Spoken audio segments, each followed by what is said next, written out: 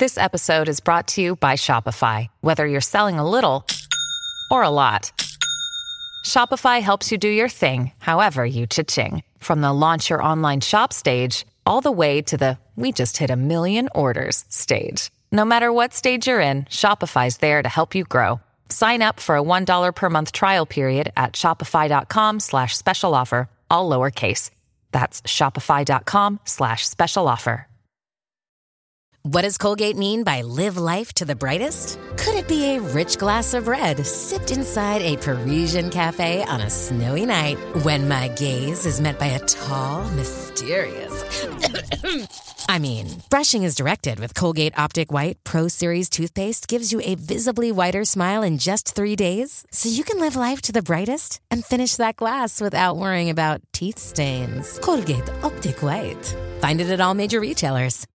Hello, everybody. This is Marshall Poe. I'm the editor of the New Books Network. NBN listeners like to read books and buy them. So we thought we'd tell you that right now, our friends at Princeton University Press are having a remarkable site-wide sale. You can get 50% off books, including ebooks and audiobooks, with the code 50, F-I-F-T-Y, at checkout until May 31. You can save some real money on Princeton University Press books. I encourage you to go there and check it out.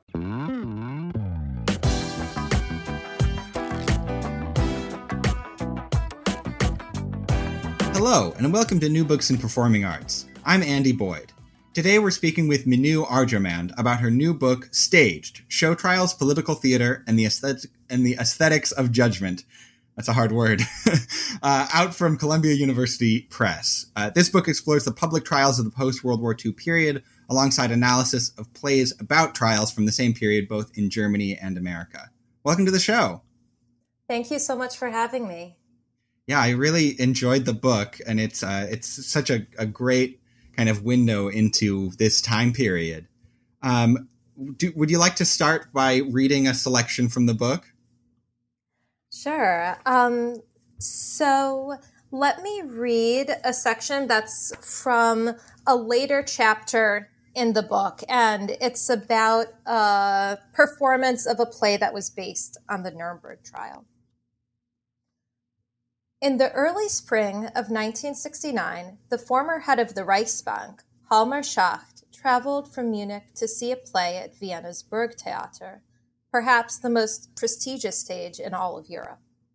He sat in the very first row of the theater, face to face with a younger version of himself. The play was Trial in Nuremberg, and Schacht sat both on stage and in the audience. Schacht had been one of the few acquitted defendants at the International Military Tribunal in Nuremberg, but the play did not unequivocally exonerate him. When the curtain fell, Schacht lost no time in passing judgment on the play. He told reporters that the actor playing him was wonderful, mimicking him very effectively in both gesture and expression. And he was particularly honored that his character was played by Paul Hoffmann, the artistic director of the Burgtheater, as well as a successful film and television actor. Schacht also had high praise for the stage direction of the play. Outstanding, simply outstanding. The man knows what it's about. But Schacht condemned the playwright. It is a miserable work. The Nuremberg trial should have been fantastic material for a dramatist. The author, unfortunately, couldn't make anything of it. With a little skill, he could have used the material to prepare a wonderful indictment of the absurdity of the accusations against my person. As a crowd gathered around him in the coat check area, Schacht decided to make up for the author's lost opportunity to exonerate him. The author shows me in the wrong light. He wants to make the audience believe that I joined the Hitler government because of rearmament. That's nonsense.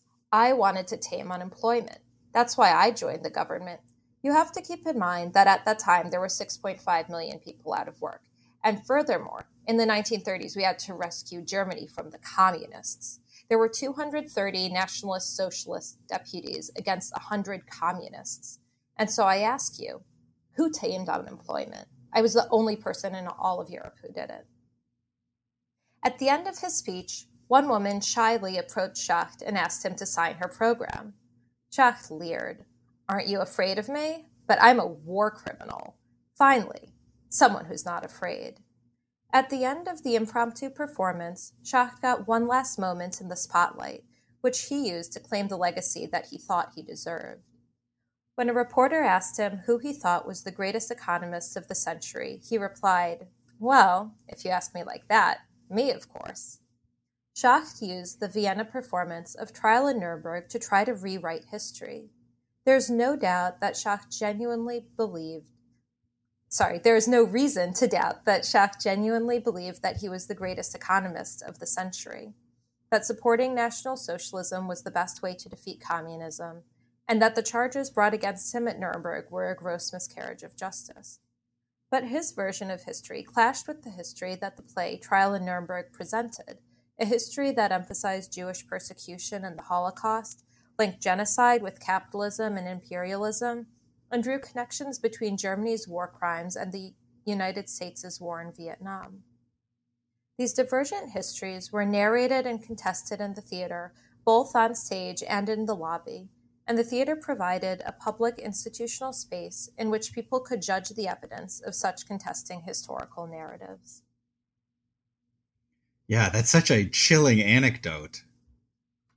Yeah, it really is. When I came across it in the archive, I was really stunned just reading this account of Schacht and how completely unself-aware and self-righteous this former Nazi was. It's sort of nauseating, but at the same time, so fascinating to think about what theater meant as a public space at this particular historical moment. Yeah, one thing that occurred to me when you were reading that I think kind of connects this anecdote to your larger argument is that he uses this aesthetic judgment to kind of smuggle in a political judgment, where he says, if the player had only had a little skill, he could have written a better play that exonerated a Nazi. I feel like that's kind of a theme in the play in general, the kind of slippage between aesthetic and political judgment.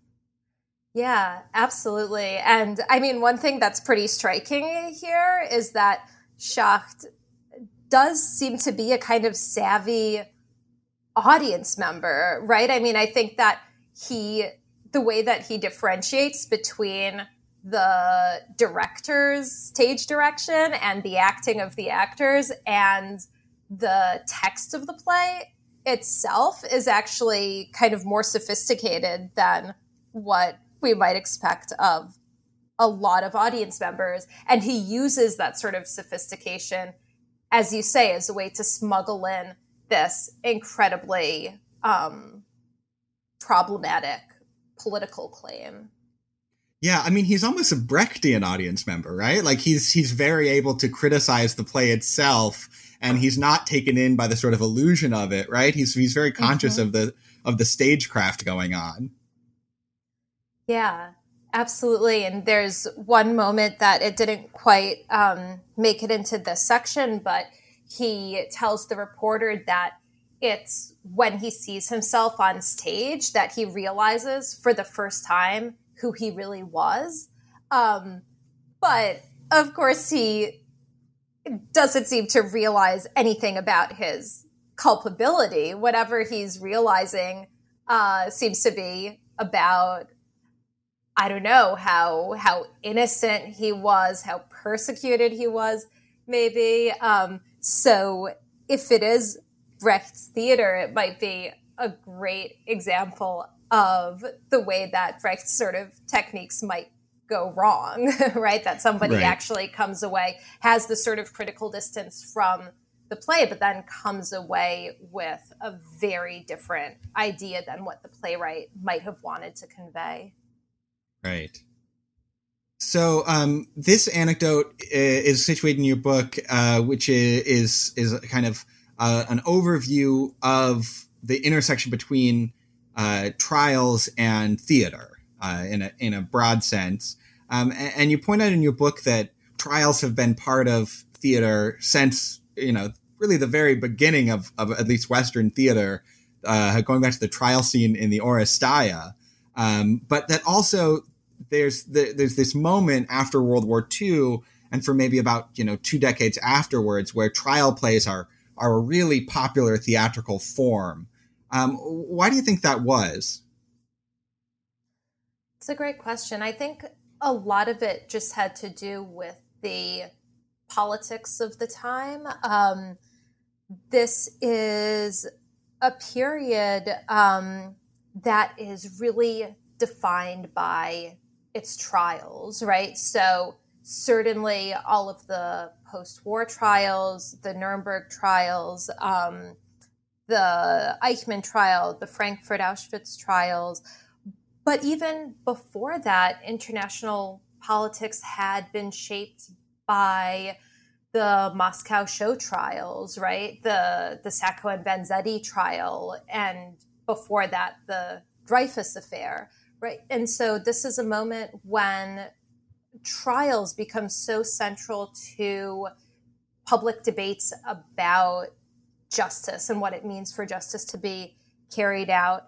And trials become this very international phenomenon, right? Where people are following trials that are happening in other countries. And then for the first time, we have an international trial. We have what Brecht described as the first time that a country is being held to account in a court of law for its crimes, right? This is how Brecht described the Nuremberg trials. And so for this reason, I think this was also a moment in which trials were really front and center in the popular consciousness. Yeah, absolutely. And it's not just, there are a lot of plays that are dealing explicitly with these trials, with the trials related to the Holocaust. But, when I started to think about famous trial plays, I feel like they're almost all kind of in this period, whether it's Inherit the Wind or To Kill a Mockingbird, the stage adaptation of that book. It really does seem like the idea of using theater as a place to kind of enact judgment is really in the air.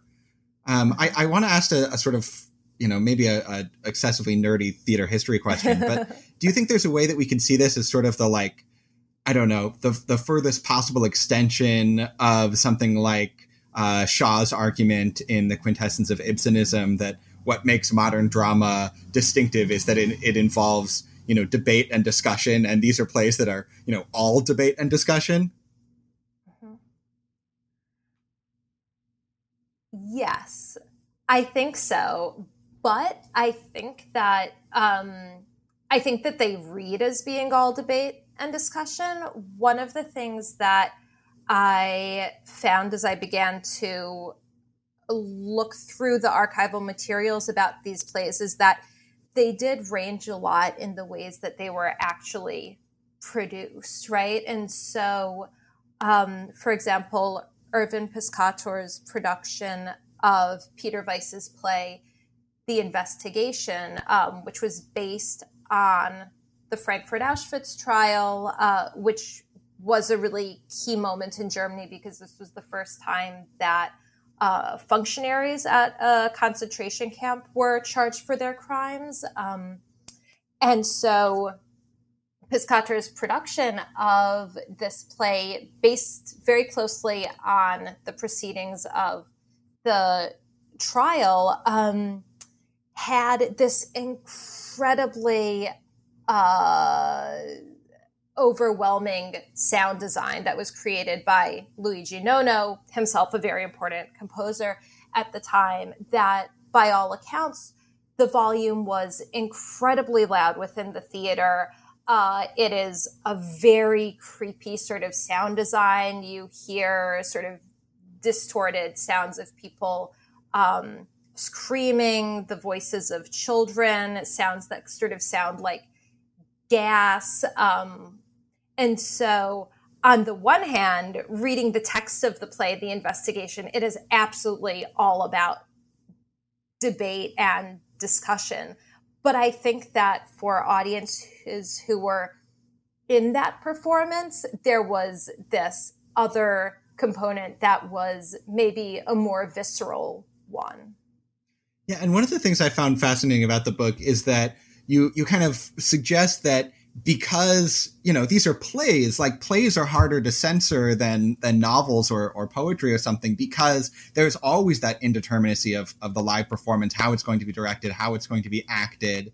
And this means that, documentary theater can be a very slippery medium where plays could be put to very different uses than what the author perhaps intended them to be used for, right?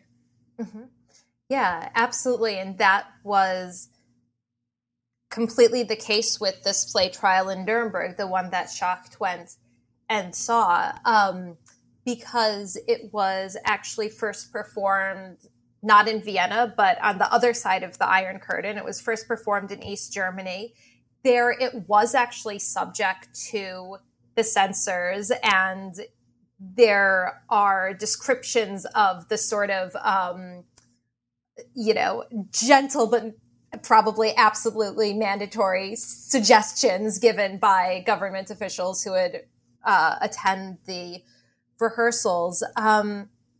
And the really fascinating thing is that when it was performed in East Germany, this play based on the transcripts of the Nuremberg trials was really used as a way to think about West German rearmament that was happening at the time, to condemn the US's war in Vietnam, and also in a way to criticize the East German regime's narrative about the Second World War, which really excluded the Holocaust from that story. That story was all about the anti-fascists and the fascists and the sort of racial persecution that was so central to National Socialism was erased. So within the original production in Berlin, the playwright Ralph Schneider is doing this sort of complicated dance where on the surface, he makes this play look like it's actually a condemnation of the US and West Germany. He does smuggle in, though, some sort of implicit criticisms of East Germany. Then it travels from this original production in East Berlin to a new production in Vienna, in which actually there unfortunately isn't a video recording of it, but I did listen to an audio recording, and Schacht is kind of made out to be this very sympathetic character. The audience often laughs at the sort of witticisms that Schacht delivers, while on stage, it's clear that the whole framing of the play was very different from what Ralph Schneider intended in the original East German production. So one of the things that interested me in looking at these plays is the way that their politics shift through both stagings and through the way that they're performed. Another quick example would be Irvin Piscator's production of Arthur Miller's The Crucible, right, which within the U.S. context is about the House Un-American Activities hearings and McCarthyism. But when Piscator produces it in Germany, it actually becomes a play about primarily about racial persecution, right, and about anti-Semitism. So I'm really fascinated in the particular capacity for these trial plays to also put on trial different sorts of issues and constellations as they move and are produced in different places. Right. I mean, in a way you would think that theater would maybe not be the ideal form to create something that's kind of trying to represent some kind of objective truth, right? I mean, why wouldn't you just make a documentary film? Like that would seem to be, much more, authoritative or something. Mm-hmm. Why did these plays have to be plays? I think that's an incredibly important point, right? That one of the things about theater and about playwriting in particular is that you lose control over it. This is actually even a point that Hannah Arendt makes when she writes in The Origins of Totalitarianism about the initial run of Brecht's Threepenny Opera in Berlin. And she writes that this is an example of the way that the writers, directors, producers of a play can never fully control its meaning.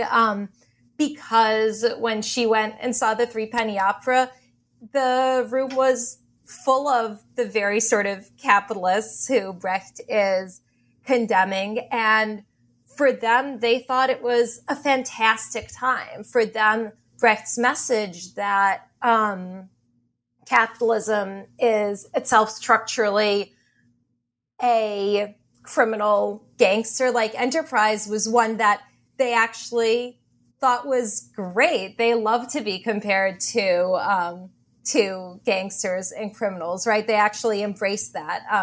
And this is Arendt's description of it. And so, yeah, if even the Threepenny Opera can be seen as a celebration of capitalism, what hope is there for theater to deliver any sort of message? And my answer here is actually really similar to Arendt's, where paradoxically, it is this very capacity of theater to change the world in ways that weren't initially foreseen that make it the most political art form. Arendt's political theory is in a way very frustrating because she argues that any action that people take is immediately intertwined within this net of other actions. We can never know what the ultimate result of an action will be, right? But all we can keep doing is to keep acting within this world of other people, right? Because for Arendt, freedom actually isn't doing what you want and creating something and having it be out there in the world. Freedom for her is defined as the space between people, right? The conflicts between people, the negotiations between people. And so this is a roundabout way of getting to your answer, but the challenge is that it's precisely because these plays can be so radically reinterpreted against the intentions of the playwright or the original director that they are so important to political discourse, right? That's what defines political discourse itself. Right. It's not that theater is a particularly efficient sort of way to transmit a message from one brain to another, but that it's the act of watching plays is itself an act of kind of democratic deliberation, right? Yeah, exactly. Great. I want to talk a little bit we've kind of been ranging pretty broadly throughout the book, but you do organize it into chapters that are primarily about these three figures, these kind of three key figures. And you've already talked about Hannah Arendt, who's a theorist I don't think people often kind of think about in the context of theater history.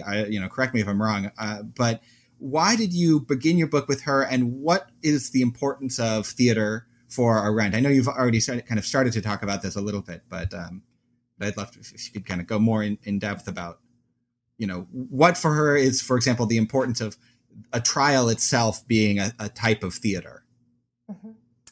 Yeah, so Arendt is, I think, very profoundly influenced by contemporary theater. She knew Brecht. Her first husband actually worked closely with Brecht, and she writes a great deal about theater, actually, though strikingly, her analysis of theatricality in politics is generally just interpreted in relation to classical Greek theater. So Arendt writes a lot about the Athenian polis and Athenian democracy. And so work on Arendt has tended to focus on, when it focuses on theater, on this sort of imagination of Greek theater.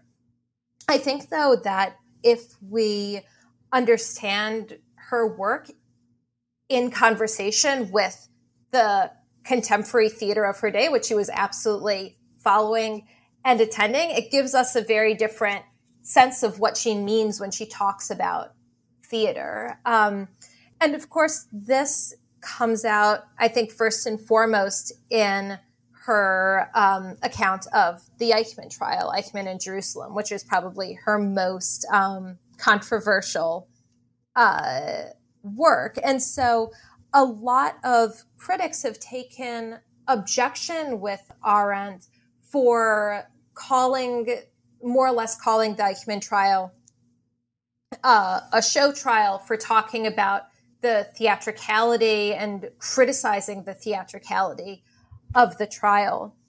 And I think one thing that comes out when you really actually look at her interest in contemporary theater is that she's criticizing not so much theatricality per se, but a particular type of theatricality within the Eichmann trial. So her concern with the Eichmann trial is that it, if we want to use Brecht terms, that the Eichmann trial presents a sort of Aristotelian drama, right? That it's structured in such a way that it makes the Holocaust, it presents the Holocaust as the inevitable outcome of millennia of anti-Semitism in Europe, that it seeks to create some kind of catharsis in those who are watching it, that will create a new sort of national identity that will specifically further a nationalist agenda within Israel. And what she says is actually that theater is really important to the trial. She has a line where she says, "For justice to be done, it must seem to be done," right? But the kind of theater that she's looking for is not an Aristotelian theater. It's not a theater that's about inevitable fate and about catharsis. She's calling very much for a Brechtian theater, for an epic theater, right? In which people attending the trial would be constantly asked to critique the sort of narrative that's being presented to them, right? And being asked to think about whether the Holocaust was inevitable, and to think about how Eichmann also could have acted differently, right? Because ultimately for Arendt, the problem with this sort of the way that the trial was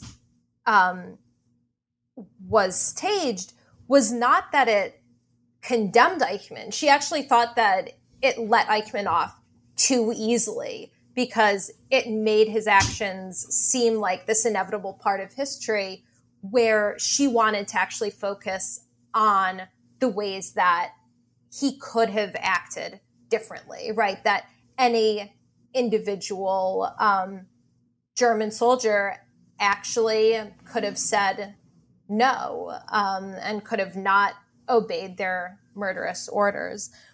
So yeah, I think that reading Arendt in relation to contemporary theater absolutely can make us understand her political theory in a richer way, and particularly understand what it means when she talks about acting and action in the public sphere.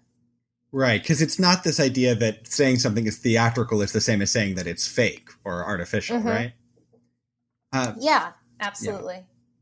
And then I'm totally convinced that there's like a sort of an influence here, but this idea of kind of the radical contingency of history does seem very Brechtian to me. I want to ask, though, are you making a more or less straightforward influence claim that, Arendt is influenced by Brecht, or is it more a kind of spirit of the times type of argument? I think it's maybe more a spirit of the times argument. I also think that both Arendt and Brecht are very deeply influenced by Walter Benjamin. And I think that a lot of this idea of history is also coming from Benjamin. And though Arendt and Brecht weren't very close to each other, both of them individually were very close to Benjamin. And so I think there's also his influence there.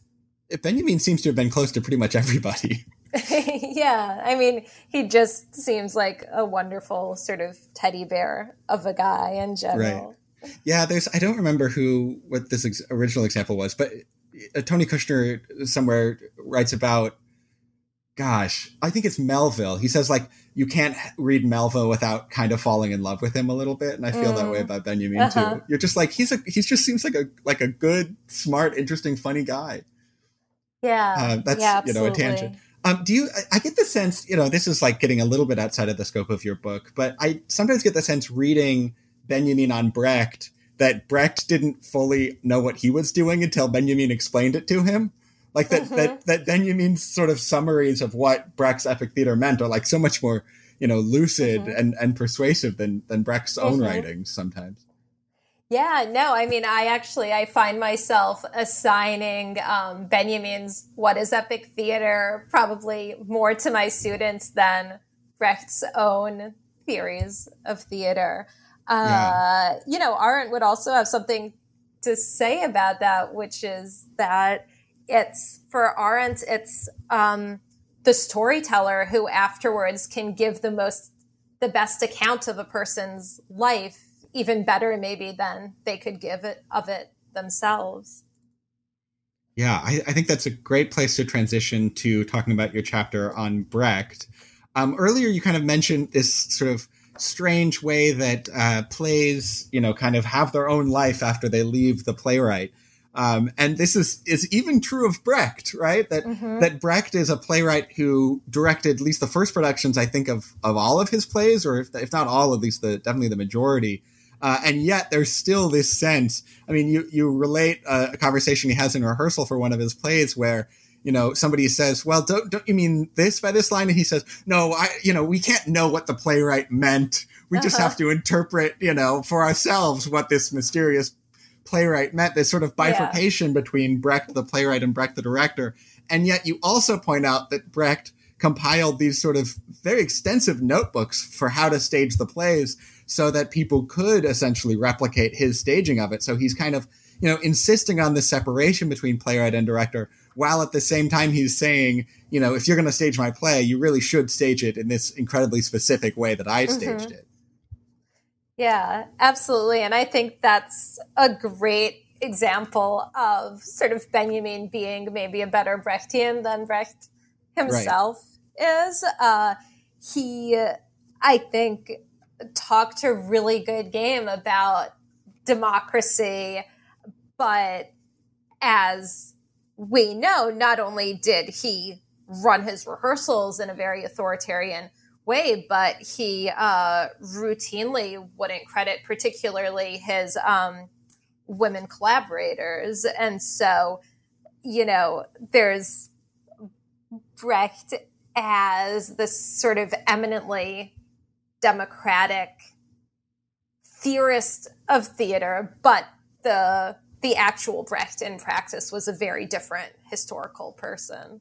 When you talk about Brecht as autocratic in the rehearsal room, I wonder, what exactly you mean by that, because it seems on the one hand, like it's very clear that kind of what he said went, but it wasn't as clear to me reading the book that, these were, tense or kind of emotionally abusive rehearsal rooms like we've maybe encountered, from certain directors. I mean, do you get the sense that being in the rehearsal room with Brecht was an environment that brought out the creativity in his collaborators, or do you think it felt, stuffy in that authoritarian way? Or was he able to create the illusion that everyone can contribute while actually just getting his way in the end?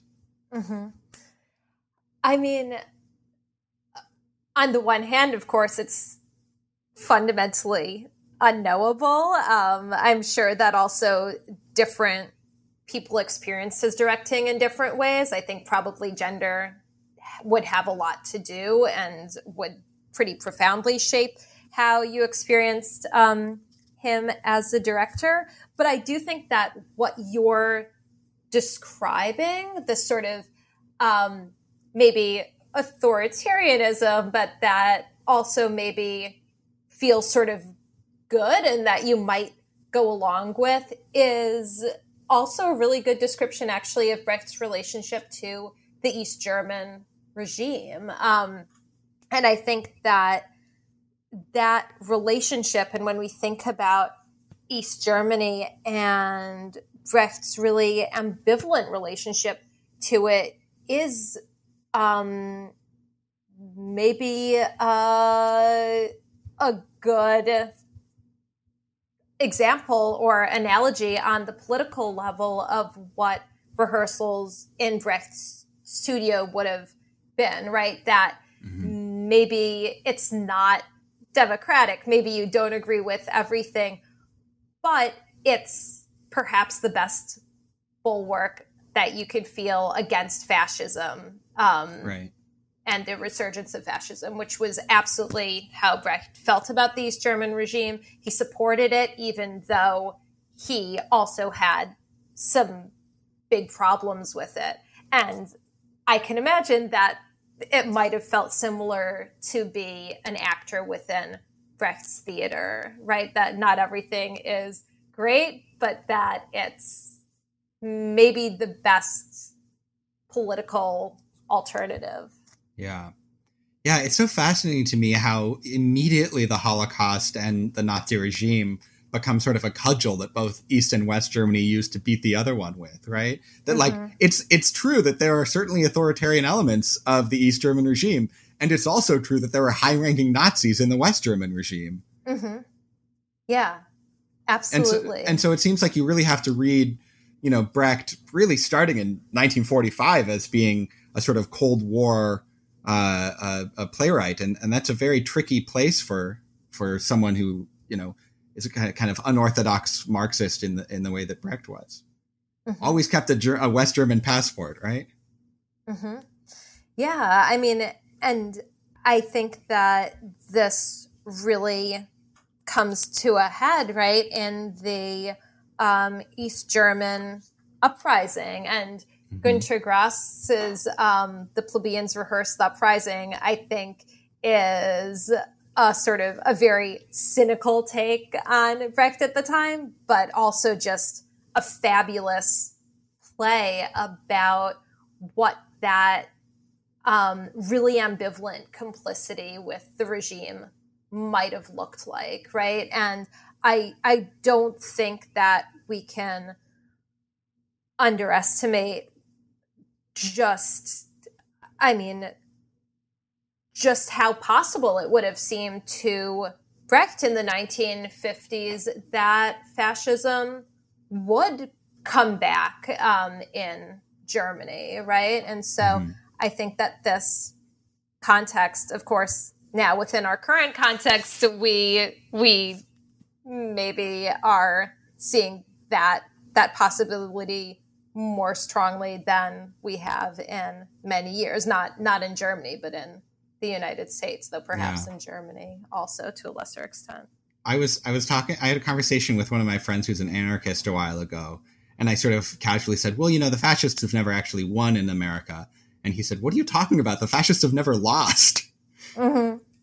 And wow. There's a real sense, at least, in the American Communist Party, that fascism might be, just around the corner in the United States. I mean, you write about Brecht sort of theatricalizing the House Un-American Activities Committee hearings, but then leaving, immediately afterwards. Like, he doesn't think that he's fooled them by, and I love the descriptions in here of, some House member reading one of his very fiery Marxist poems and saying, "Did you write this?" And he says, "Well, no, that's a pretty bad translation. That really distorts my meaning quite seriously." Yeah. There's this sense of irony, but also he's very aware that he's in serious danger. Mm-hmm.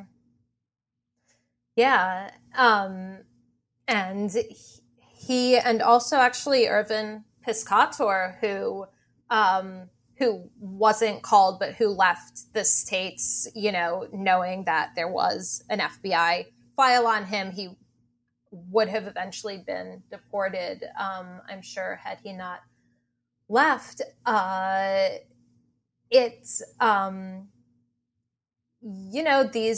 These are people whose lives were defined by being refugees and by being stateless, right? And so I think keeping as many passports as you possibly could was not just a marker of privilege. It was a matter of survival for them. Right.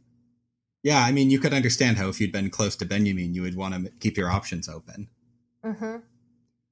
You've just given me a lovely opportunity to transition to Piscator, but I do want to ask, one more question about Brecht before we do, which is, I forget who you quote, but you say somebody wrote that every Brecht play could be called The Trial, which I thought was a great line.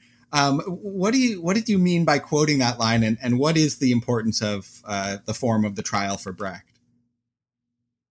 Yeah, well, for Brecht, epic theater in general really seeks to turn the theater into a courtroom, right? The audience is continually being asked to not just go along with what's happening on stage, but also to judge what they're seeing in front of them.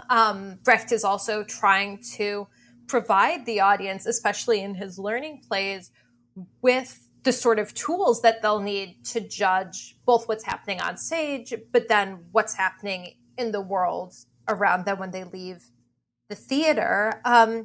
And finally, trials are really the key narrative moment. Almost all of Brecht's plays include a pivotal trial scene, right? So if you think of The Good Person of Szechuan, where there's the judges sit in trial over Shente at the very end, or you think about The Measures Taken, which the entirety of the play is structured as a trial. Trials are both this kind of key narrative aspect on stage, but they're also the model for his theater. And since Brecht is so into being self-reflexive about everything, of course, having the trials take place on stage is a way of reflecting back on what judgment means and what judgment looks like, and especially what judgment doesn't look like, because most of the trials that are in Brecht's plays are supposed to be really bad and unjust trials that make the audience then think about how unjust trials within their own systems outside of the theater are. Right. He's like sort of putting trials on trial, maybe. Yeah. And often when he has the trials on stage, like in Man is Man or The Rise and Fall of the City of Mahagoni, there's also an onstage audience that's treating the trial as though it's sort of a boxing match, right? The onstage audience is always drunk and rowdy and right, calling for blood, and just sort of the prime example of what audiences at trials shouldn't be.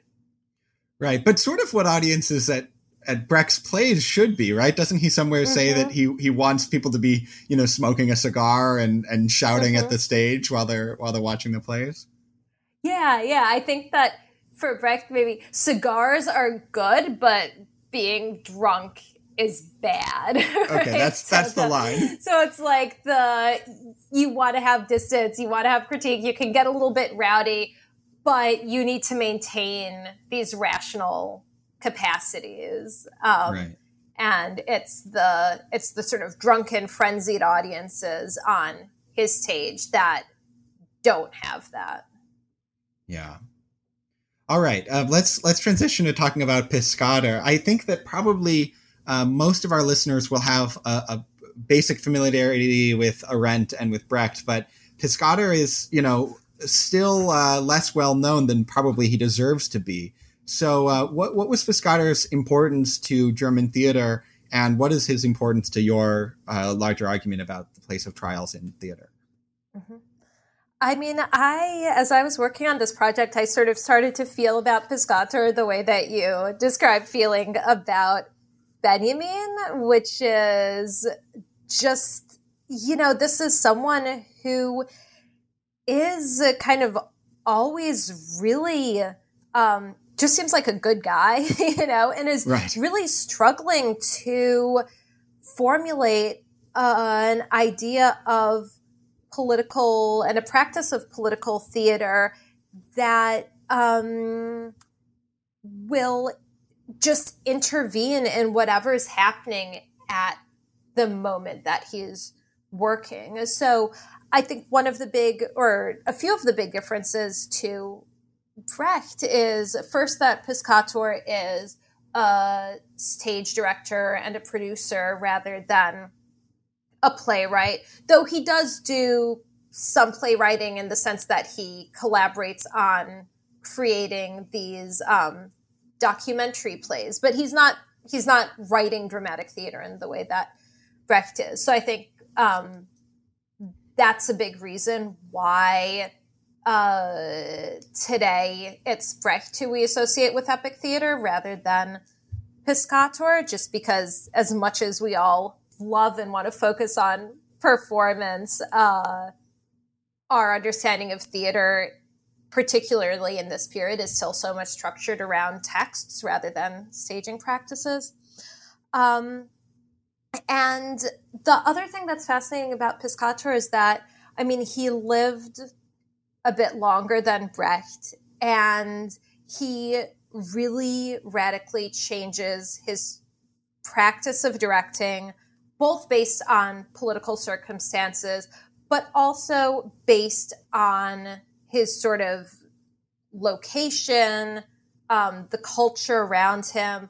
Brecht's theories of epic theater don't change all that much throughout his life, which is pretty striking because he articulates them in the Weimar Republic, or at the very end of the Weimar Republic. He has these theories while he's living in Hollywood. He brings these theories back to East Germany, all completely different political situations.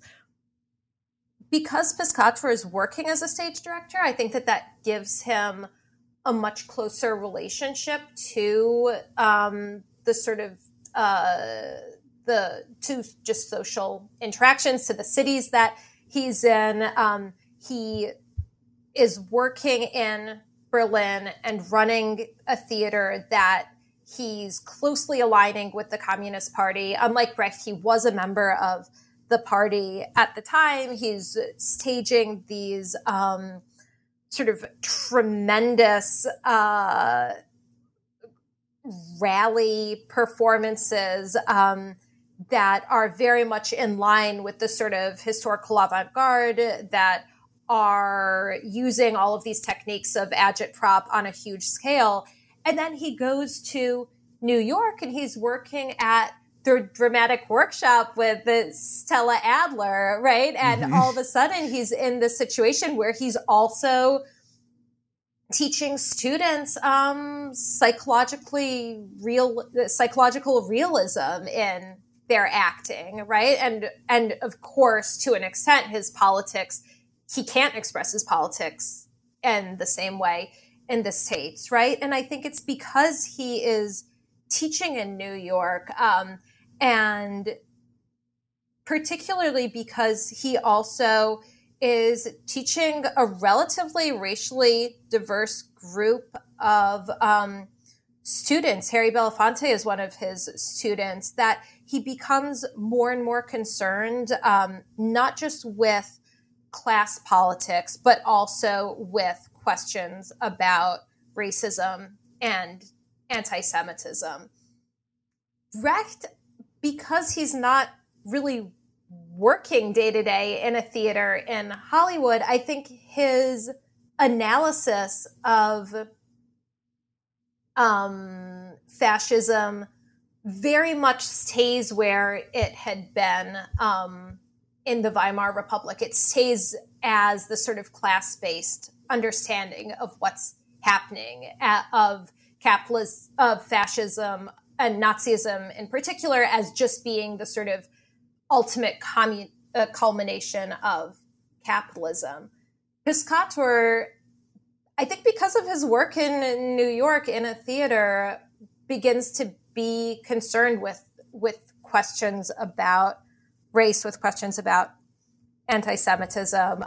Neither of them are ever in their theoretical writings very concerned with gender, though I think Brecht, despite himself, writes some of the best feminist plays out there. And then when Piscator moves back to West Germany, he is incredibly concerned with thinking about the Nazi past and with developing a new form of theater and fostering this documentary theater that would hold Germans to account in a way that at the time very few institutions were. Piscator is really fascinating to me as someone who manages to really change and adapt and rethink what it means to make political theater, and who also, interestingly, connects the moments of the historical avant-garde with the 1960s documentary theater. Right. So there's a real chain of influence there. It's not a coincidence that these kind of living newspaper plays become, current again in the street theater of the 60s. Yeah, absolutely. Sorry. No. Go ahead. I want to hear what you have to say, and then I'll ask my question. Well, I was just going to say quickly, of course, through the dramatic workshop, we can see the sort of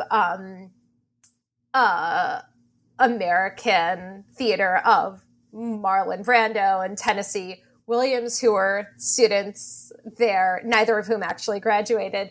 But, of course, also Judith Malina and Julian Beck were there. So from the dramatic workshop, we can also trace these two sort of very radically different traditions of American theater. On the one hand, the sort of mainstream Broadway psychological realism, but on the other hand, this quite radical protest theater of the 60s and 70s.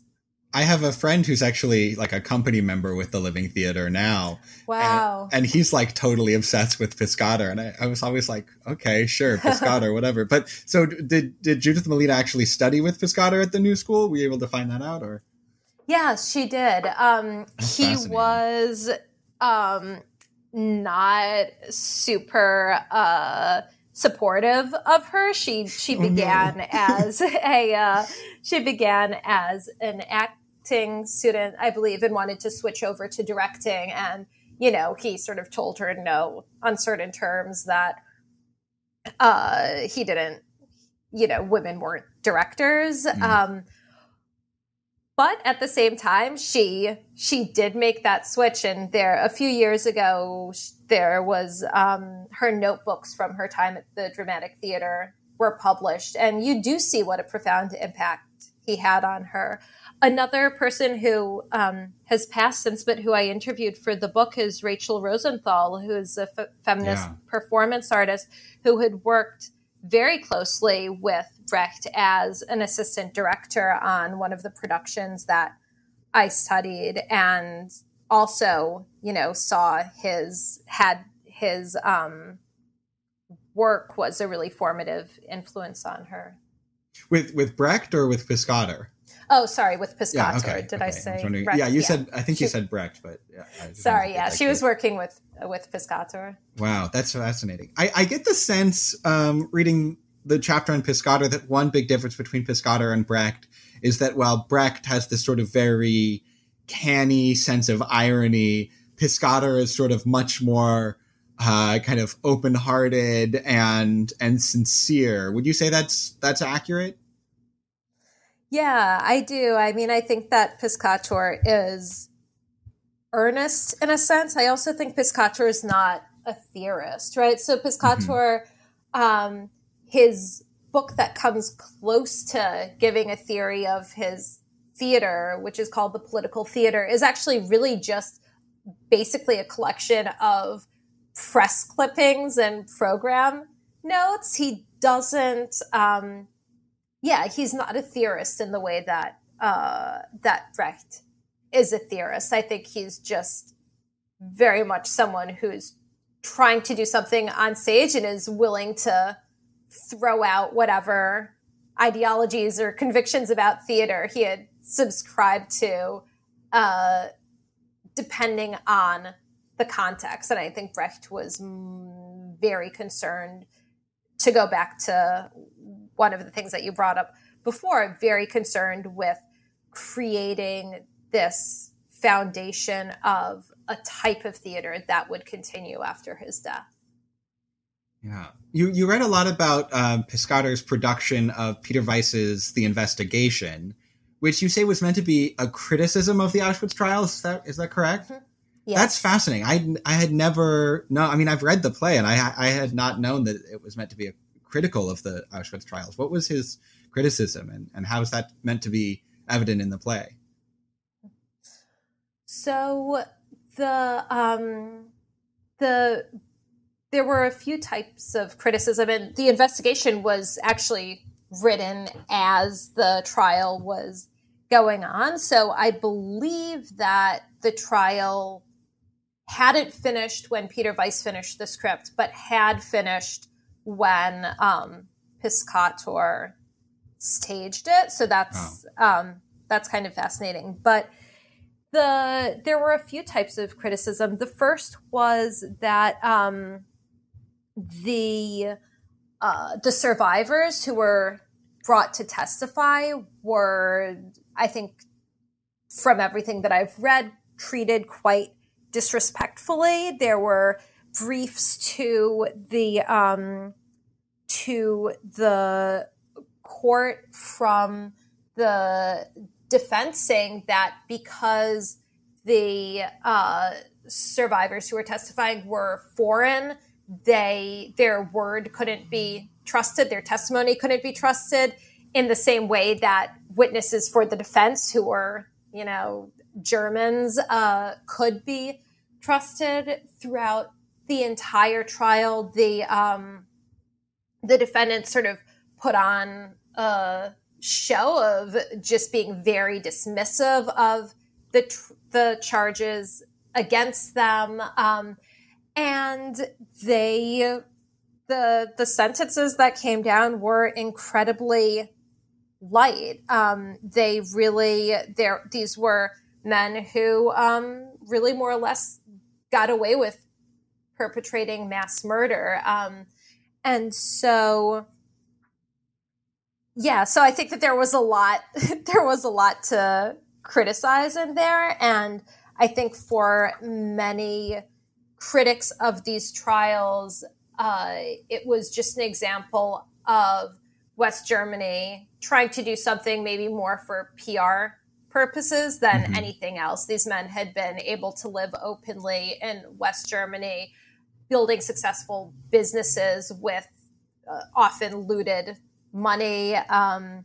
And for Weiss, also even more so than the individual defendants, Weiss, as a leftist, was primarily also concerned with the role of German industry in the Holocaust, the sort of the benefits and labor that they got from this whole system of both slavery and mass murder. And so Vice also wanted to make very explicit the sort of the connection between Nazism and capitalism as it continued to exist in West Germany in the 1960s. Yeah, so as it just continues to exist, I guess I should say. Sure. But that was his context. So that's sort of the kind of Brecht's analysis of the Nazis as fundamentally about capitalism. Yeah, well, I think it's interesting. I do think that Vice adds to that quite movingly. I think that I think that this is where he and Piscator sort of make a good team, is that both of them do have this leftist critique of capitalism, but both of them are also very concerned with anti-Semitism, and for both of them, actually, imperialism, racism, much more generally, in a way that can't just be explained by class on its own. So I think that they do have, to my mind, a richer analysis of what's happening. I will say that for Peter Weissen, one of the things that he was then criticized for was that he was absolutely primarily concerned with linking anti-Semitism in Germany to the various anti-colonial struggles in the world, right? And so linking the sort of racist logic of imperialism to the Nazi regime, and there was pushback on that, saying, these things are quite different. But yeah, that was his analysis. Yeah. Which, that seems like a, prophetic or even obvious analysis now, that of course imperialism is connected with the Holocaust. I wanted to ask you, were you following at all the recent controversy over the production of The Investigation in New York? No, I haven't. Oh, okay. So this was really fascinating. So there was I think I'm getting all the facts here right, but there was a co-production with Theater of War and the Yiddish Theater Volksbühne of The Investigation. And Theater of War, does these kind of shortened versions of plays and then has a long kind of community discussion afterwards. And during the community discussion, some of the actors were drawing parallels between the Holocaust and other forms of oppression and intolerance. And several board members of the Yiddish Theater Volksbühne walked out in protest because they felt like this was minimizing the kind of uniqueness of the Holocaust. And this seems to be a really interesting case study in something you talk about in the book, which is, the ways that doing these plays further and further away from the immediate context of the Holocaust can be really politically messy. I wonder if you could speak a little bit about that, about, is there something, should we be worried about, or should we be careful about kind of redoing The Investigation? Is it still a play that's worth doing, or is it so tied to its time of Germany's kind of self-evaluation after the war that it's really more of a museum piece than a sort of piece of the repertory at this point? That's so fascinating. And I can't believe, it just, I guess we're all in our own bubbles. I can't believe that I hadn't I think it was like a pretty limited, I think it was maybe, presented once or twice. It wasn't, but reading the book, I was so, it struck me that this was kind of a perfect contemporary case study of this issue. Yeah, no, it's fascinating because actually it does sort of also sound like history repeating itself. That conversation isn't new. That conversation sounds very much like the condemnations of the investigation that that happened when it first came out. So on the one hand, within Germany, the investigation was sort of predictably condemned by the far right, far right publications. Yeah, Nazis didn't like it. Yeah, that makes sense. But also like the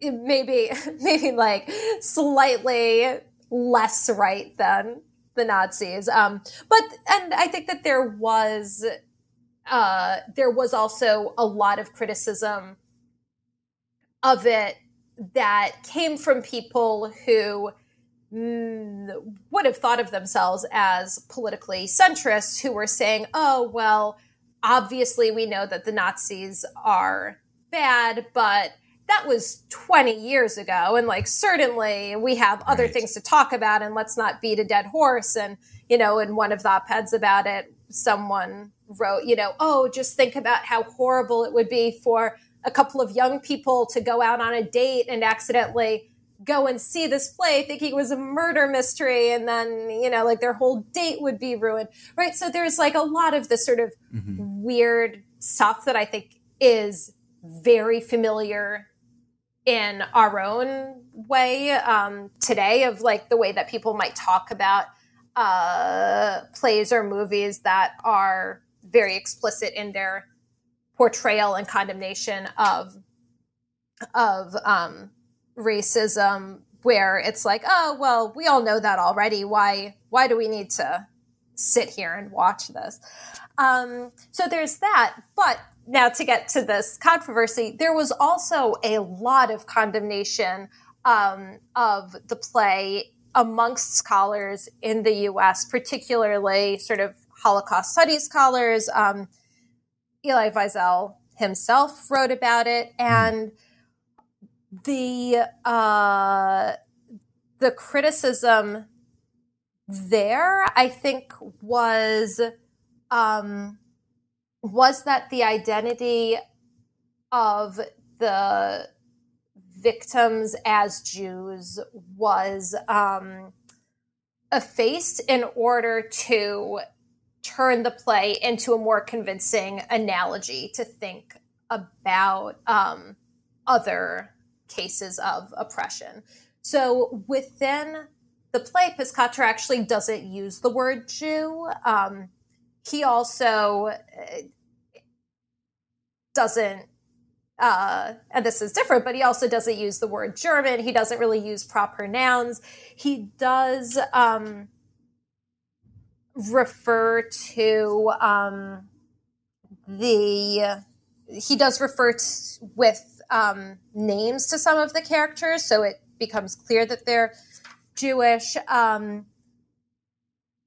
To me, what's interesting here, I mean, and this, I don't want to get too much into the weeds here, but I think that part of that criticism of the play, at least as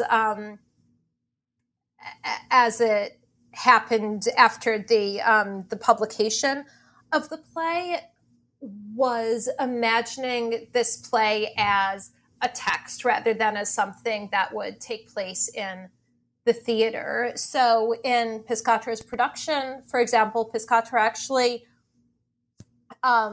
worked hard to find Jewish actors to portray the characters, and to find actors who were also famous enough that people would have recognized them as Jewish, as people who had to either be in hiding or who had been refugees during the war. And so even though the word Jew isn't spoken, Piscator was bringing these Jewish people onto the stage, right?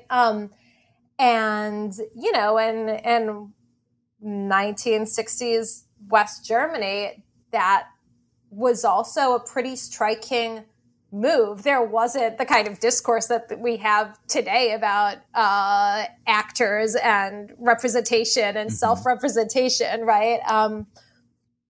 And so, I don't, obviously having seen the production that you're talking about, I can't say offhand, but just to say that these debates are ones that keep coming up. And I think that there is this really sort of vexed conversation about trying to come up with different hierarchies of suffering, right? And trying to figure out how, on the one hand, and I believe it's incredibly important to maintain historical specificity if we're going to understand the particulars of of a genocide, or to understand the particulars of how Nazism came to rule Germany, right? I think we do need to be careful of the specifics. We can't just say, oh, and this is just like the Nazis, to talk about anything that we don't like. But on the other hand, it's also incredibly important, right, to think about how we can learn from that history in order to consider new cases of injustice. It's really striking. It's a tough line. Yeah, I mean, you go to great length to point that out, that he really does insist on the specificity of the Jewish experience of the Holocaust, even while in other plays he, goes to great lengths. Piscator goes to great lengths to draw those kind of connections, but he doesn't really do that with his staging of the investigation.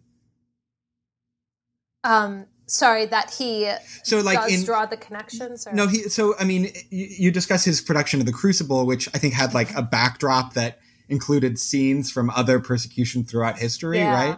But he doesn't do anything like that for the investigation. Mm-hmm. Yeah. Well, he doesn't on stage, but they do have a program book, and the program book does actually make all of those connections quite explicit, especially connecting the war crimes of Nazi Germany with America's war crimes in the war in Vietnam. Great. Well, I want to thank you for being on the show. I think I just want to say one thing about your book, which is that I think so often books that are about plays either just treat them like they're a text, like any other type of text, or are just concerned with kind of theater as performance and don't really do the close textual readings that you do. So I think your book is a really great example of how you can kind of really appreciate the dual nature of theater, that there is a text that you can study and analyze as a literary work, but that you also have to take into account how it was staged and performed in the historical context. Thank you so much. Yeah. And be sure to let me know next time you have a book. I'd love to have you back on the show. Oh, I'd really love that. I really appreciate you taking the time to speak to me. And if anyone out there has made it all the way to the end of this podcast, thank you so much for spending this time with us. Before we go, can we have a little preview? I don't know if you've had time to even start thinking about next projects, but could you tell us a little bit about what you might be working on next? Yeah, well, I'm actually thinking a lot about podcasts these days. And in some ways, the sort of the fundamental question of this book Staged is about what sort of public space theater is and can be. And in my next project, I'm interested in thinking about radio and podcasts actually in the same terms. What are the ways that radio creates particular types of public spaces? Wow, that sounds fascinating. Well, we'll have to have you back on the show when that project comes out. Once again, the book is Staged: Show Trials, Political Theater, and the Aesthetics of Judgment. Be sure to check it out.